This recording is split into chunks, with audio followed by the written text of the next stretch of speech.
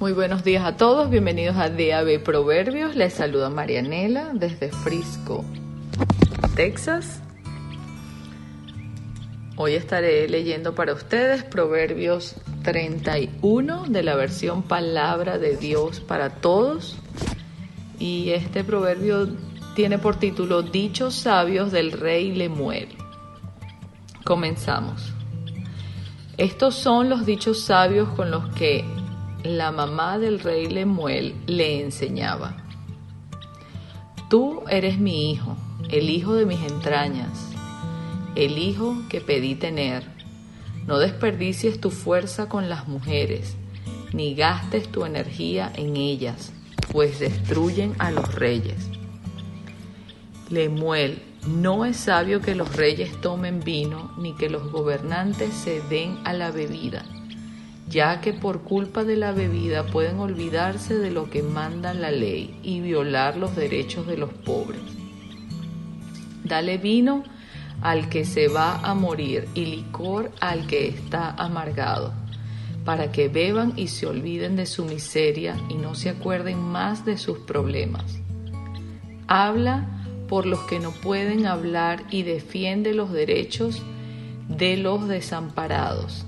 Alza la voz y hazles justicia, defiende los derechos de los pobres y los necesitados. La esposa ejemplar. Una mujer ejemplar, ¿quién la encontrará? Vale mucho más que las piedras preciosas. Su esposo confía totalmente en ella, ¿y cómo no le habrá de beneficiar? Le hace bien a su esposo toda su vida, nunca le traerá problemas.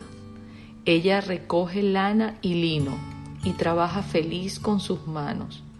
Es como un barco de un lugar lejano que de todas partes trae provisiones a la casa. Se levanta bien temprano en la mañana, da de comer a su familia y a las criadas. Va a ver un terreno, lo compra y usa el dinero que ha ganado para plantar un viñedo. Ella trabaja muy duro, fuertemente, y es capaz de hacer todo su trabajo. Comprueba que sus negocios marchan bien y trabaja hasta tarde en la noche. Ella hace sus propias telas y teje su propia ropa. Siempre tiene algo que dar a los pobres y ayuda a los necesitados.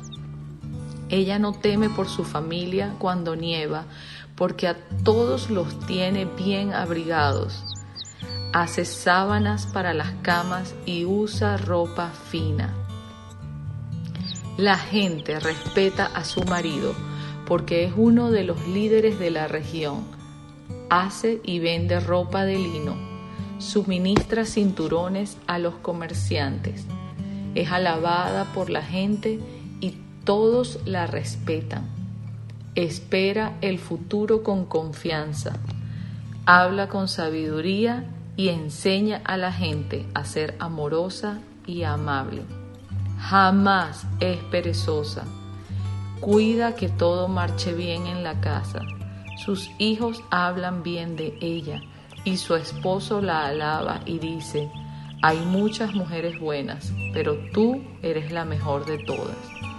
La gracia y la belleza son engañosas, pero la mujer que respeta al Señor es digna de alabanza.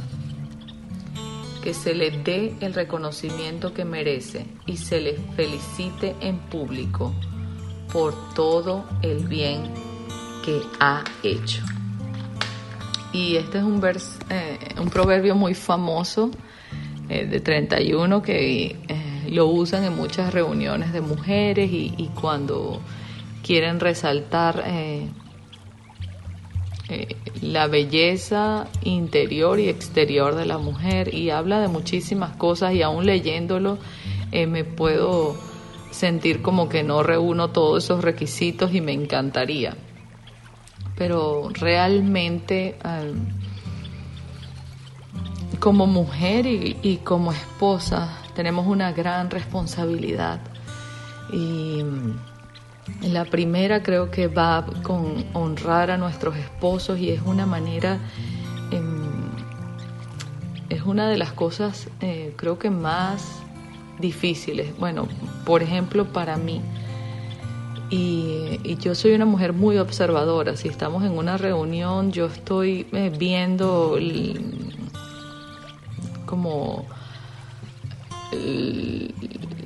los rostros de las personas cuando están conversando y las señas o muestras que pueden hacer con su rostro.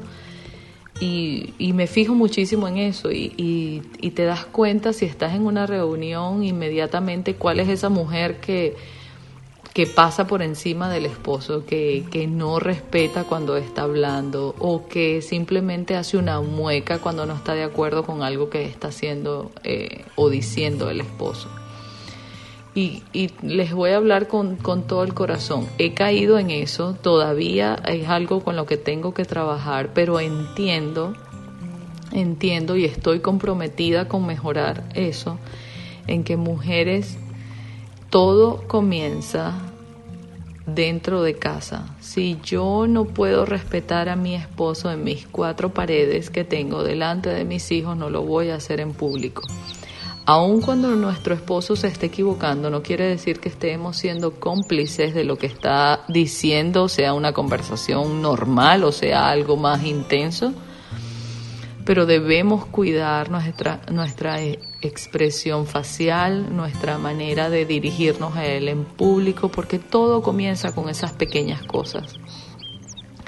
Cuando yo decido, por amor a mi Señor Jesús, honrarlo a Él en todas las cosas, en medio de una conversación, en medio de una reunión, el Señor puede hacer un trabajo profundo, no solamente en el corazón de nuestro esposo, pero en el nuestro. He escuchado mujeres que dicen, pero él no me respeta. Pero cuando de repente te ves en una reunión, te das cuenta que ella tampoco lo respeta a él. Y entramos en ese círculo vicioso de que como él no lo hace, yo no lo hago, y alguien tiene que romper con eso. Y siempre digo, debemos ser nosotros los primeros en tomar el primer paso, o nosotras en tomar el primer paso.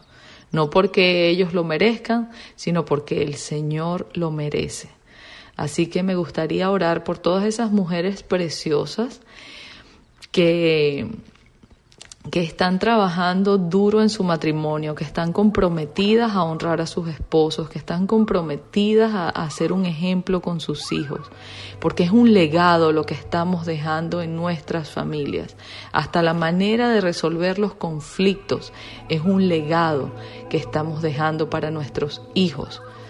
Yo recuerdo... Quiero compartir esto con ustedes bien rápido. Yo recuerdo la manera en cómo en mi casa resolvían los conflictos y era la ley del hielo. O sea, mi papá dejaba de hablarle a mi mamá por N cantidad de días y mi mamá es una mujer que no guarda rencor. Ella rápidamente puede hacer las paces, pero mi papá no. Entonces yo recuerdo que mi papá podía pasar 2 semanas sin hablarle a mi mamá. Y cuando tú creces... viendo eso, es muy fácil adoptar esa costumbre. Entonces debemos estar comprometidos a romper con esas, costumbres o esos patrones que vimos creciendo.